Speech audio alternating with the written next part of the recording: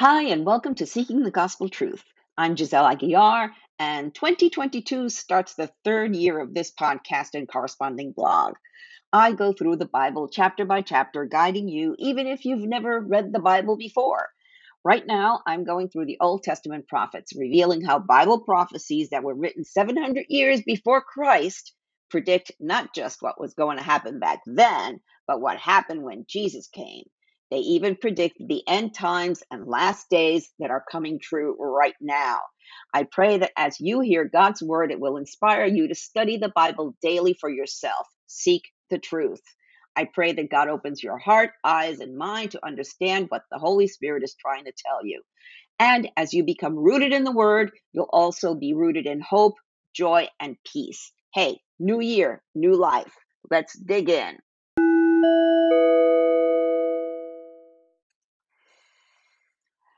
Ezekiel 37, a last days Bible prophecy that's coming true right now.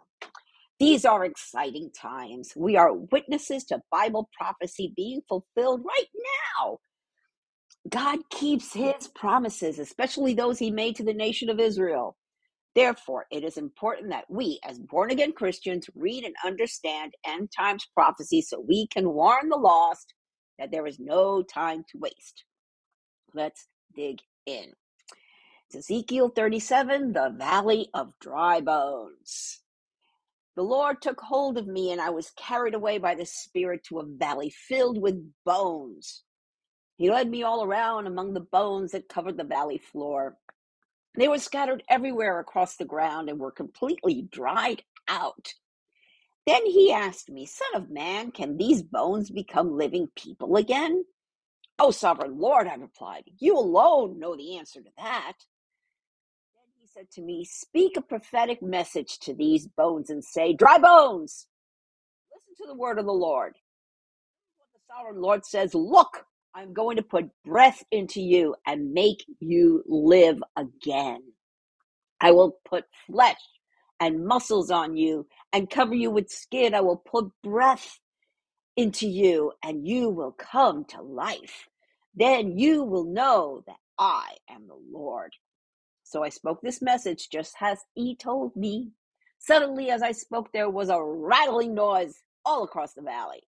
The bones of each body came together and attached themselves as complete skeletons. Then, as I watched, muscles and flesh formed over the bones. Then skin formed to cover their bodies, but they still had no breath in them. And then he said to me, Speak a prophetic message to the winds, Son of man. Speak a prophetic message and say, This is what the sovereign Lord says. Come, O breath from the four winds, breathe into these dead bodies so they may live again. So I spoke the message as he commanded me, and breath came into their bodies. They all came to life and stood up on their feet, a great army. Then he said to me, Son of man, these bones represent the people of Israel. They are saying, We have become old, dry bones. All hope is gone. Our nation is finished. Therefore prophesy to them and say, This is what the sovereign Lord says. O my people, I will open up your graves of exile and cause you to rise again. Then I will bring you back to the land of Israel. When this happens, O my people, you will know that I am the Lord. Put my spirit in you, and you will live again and return home to your own land. Then you will know that I, the Lord, have spoken, and I have done what I said. Yes, the Lord has spoken. Reunion of Israel and Judah. Again, a message came to me from the Lord. Son of man, take a piece of wood and carve on it these words. This represents Judah and its allied tribes. Then take another piece and carve these words on it. This represents Ephraim and the northern tribes of Israel. Now hold them together in your hands as if they were one piece of wood. When your people ask what your actions mean, say to them, This is what the sovereign Lord says. I will take Ephraim, and the northern tribes and join them to Judah. I will make them one piece of wood in my hand. Then hold out the pieces of wood you have inscribed so that the people can see them, and give them this message from the sovereign Lord. I will gather the people of Israel from among the nations, not just the one nation, Babylon, where they are, from the nations. I will bring them home to their own land from the places where they have been scattered. I will unify them into one nation on the mountains of Israel. One king will rule them all. No longer will they be divided into two nations or into two kingdoms. They will never again pollute themselves with their idols or vile images in rebellion, for I will save them from their sinful apostasy. I will cleanse them. Then they will truly be my people, and I will be their God. My servant David, or Messiah, we learned that yesterday, will be their king, and they will have only one shepherd. We met the good shepherd yesterday. They will obey my regulations and be careful to keep my decrees. They will live in the land I gave my servant Jacob, the land where their ancestors lived. They and their children and their grandchildren after them will live there forever, generation after generation, and my servant David will be their prince forever. And I will make a covenant of peace with them, an everlasting covenant. I will give them their land and increase their numbers. I will put my temple among them forever. I will make my home among them, and I will be their God. They will be my people. And when my temple is among them forever, the nations will know that I am the Lord who makes Israel holy. Ezekiel 37. I've been so looking forward to doing this one, because it's happening now. Click on over to my blog, and I have embedded a tweet from CBN News that reads, Ukrainian Jews immigrate to Israel against the backdrop of precarious situation at home. And there they are, getting off a plane, being welcomed with little Israel flags. So they're coming from the Ukraine. And last year, I think, the year before, a couple of years ago, when there was a big anti-Semitism disturbance in France, a lot of French Jews moved to Israel, and they're coming. They're coming from all over. They're moving back to Israel. Now, in a little bit here, I'll give you some figures. So this is a future hope for Israel. So this is being written in 585 BC, or was written in 585 BC, a year after the destruction of Jerusalem. The surviving Jews are in exile in Babylon. Ezekiel sees a valley, but it's also called a plain, like the plain in Genesis 11 where the Tower of Babel was built. Ezekiel, as a priest, must have felt strange because he knew that being near dead bodies made him unclean. God is showing Ezekiel a prophecy of the future to give hope to the exiled Jews. The exiles felt like dry bones, hopeless. The prophecy gives them a future hope. God will resurrect Israel, and his spirit will breathe new life into the nation. His chosen people will return to the promised land. The dry bones represent Israel as a dead nation, but God has the power to bring it back to life by breathing his spirit into them. Bones, dead for over 2,500 years. Wow. There is a hope that God will remake humans to love God and others.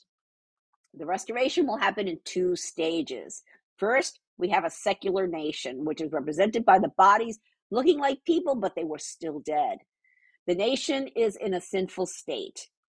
It was fulfilled in 1948 with the creation of the State of Israel. Though it's alive, it is secular. A dead language is revived. A barren land now blossoming into farms and groves, a land of conflict reborn into a rich and prosperous land, though it is still dealing with conflict. And you can click on over my blog, and I've got videos with the latest news. God breathes his spirit into the bones, and they come to life. In Hebrew, the word breath is ruach, spirit or wind. The second part of the prophecy, where God breathes his spirit into Israel, won't happen until the 144,000 are chosen after the rapture and during the Great Tribulation. God will use 144,000 to evangelize to the remnant of Israel. Now, these were the same two steps when God created man in Genesis. God exerts his creative powers again. It's an event of creational proportions. After the resurrection and before Pentecost, John writes that Jesus breathed on his disciples. We find this in John 20, verses 19 through 23. That Sunday evening, the disciples were meeting behind locked doors because they were afraid of the Jewish leaders. Suddenly, Jesus was standing there among them. "Peace be with you," he said. As he spoke, he showed them the wounds in his hands and his side. They were filled with joy when they saw the Lord. Again, he said, "Peace be with you. As the Father has sent me, so I am sending you." Then he breathed on them and said, "Receive the Holy Spirit. If you forgive anyone's sins, they are forgiven. If you do not forgive them, they are not forgiven." That was John 20, verses 19 through 23. In Jewish history, there are no coincidences. So the Jewish population growth in Israel. So after World War I, there were about 50,000 Jews living in Israel. 1922, 83,000. By 1935, there were 300,000. 1948, which is the start of the state of Israel, 640,000 Jews. 1965, 2.2 million. 2016, 6.1 million. And the latest figure from the fall of 2020 is 9,450,000 Jews. From death to abundant life. The bones were scattered, very dry and old. They weren't organized into graves. God asked Ezekiel if these bones could come back to life. Now, that's something a human brain could never fathom. Death in those days was final. However, he knows that God can do anything. God then tells him to prophesy, talk to the bones, and supernaturally they come to life.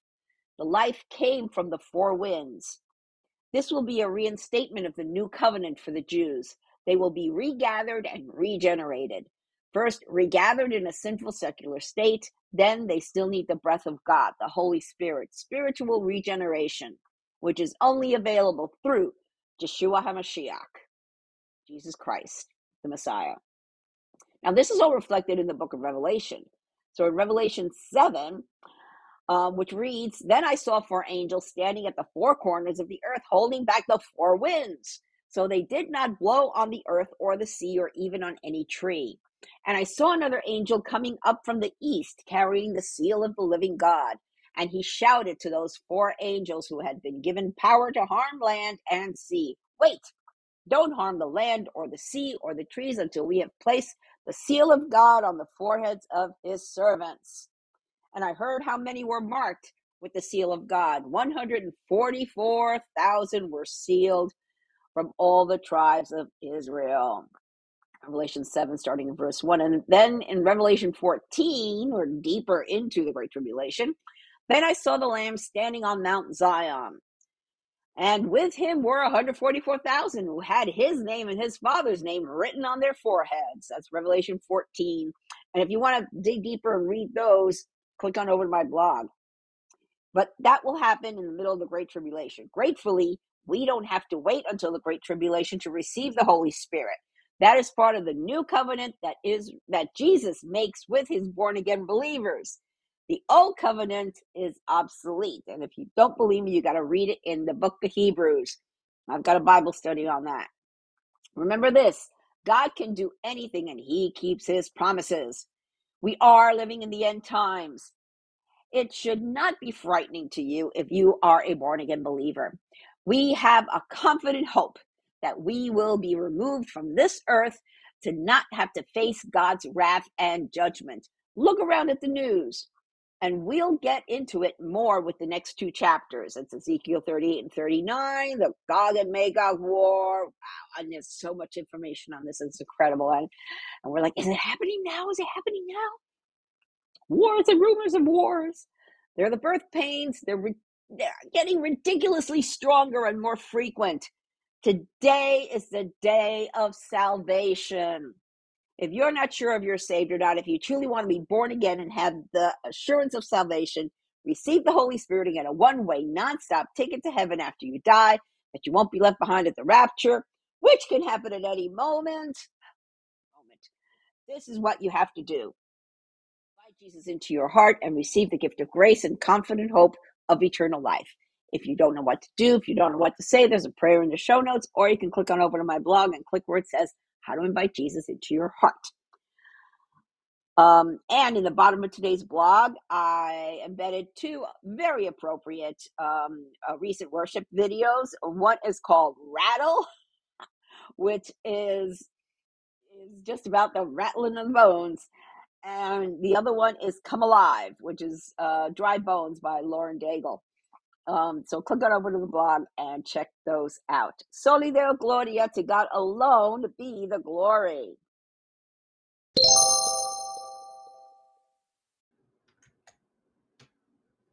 Are you a born-again Christian with Catholic friends or family members? Have you struggled with how to bring up the truth of Jesus' salvation? I had the same problem, so I put together a free ebook, The Catholic Mission Field in Our Backyards. It's a guide to help you start the conversation and plant the seed that will get them thinking, am I missing something? Check it out. It's a free download on my website. You'll find the link in the show notes. Oh, please, let me know if it helped you.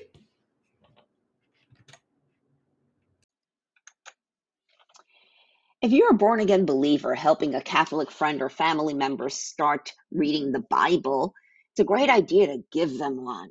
But which version or translation would be a good one for them? There are too many to choose from. As a former Catholic, it helped me to have a Bible translation in plain, everyday English. And I know many evangelical Christians are very much attached to the King James Version. That's fine if that's what you grew up with. Remember, Catholics have grown up with priests and nuns telling them they don't need to read the Bible.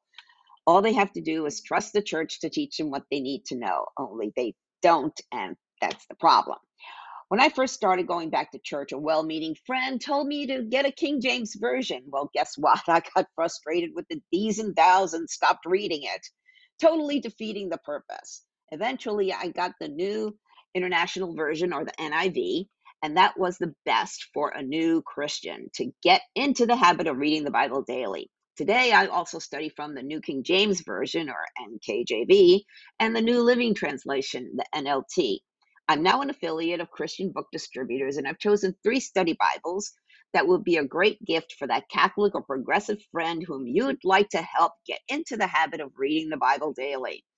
They're also great for the new Christian believer. Check them out. The link is in the show notes. And by the way, all commissions will be donated to one or more of the Bible translating ministries listed on my site. So give the gift of the Word of God and help spread the word while you're at it.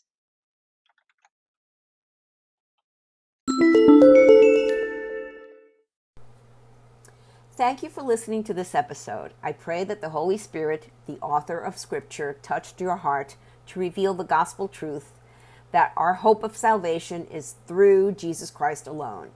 If you have any comments or questions, feel free to reach out to me via my website or social media.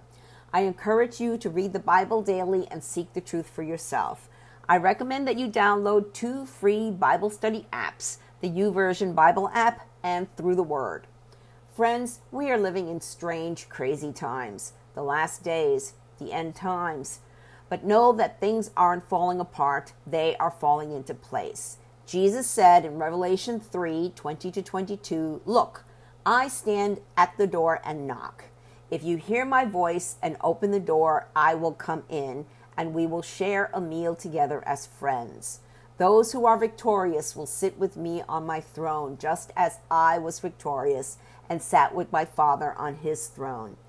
Anyone with ears to hear must listen to the Spirit and understand what he is saying to the churches. Jesus is knocking. It's up to you to open the door. Peter told us in 2 Peter 3:9, the Lord isn't really being slow about his promise, as some people think. No, he is being patient for your sake. He does not want anyone to be destroyed or perish, but wants everyone to repent. Jesus is coming back soon. Are you ready? Repent of your sins and invite Jesus into your heart right now. If you don't know what to say, there's a prayer in the show notes and on my blog. Jesus said in Matthew 24:14, and the good news about the kingdom will be preached throughout the whole world, so that all nations will hear it, and then the end will come. Soli Deo Gloria. To God alone be the glory.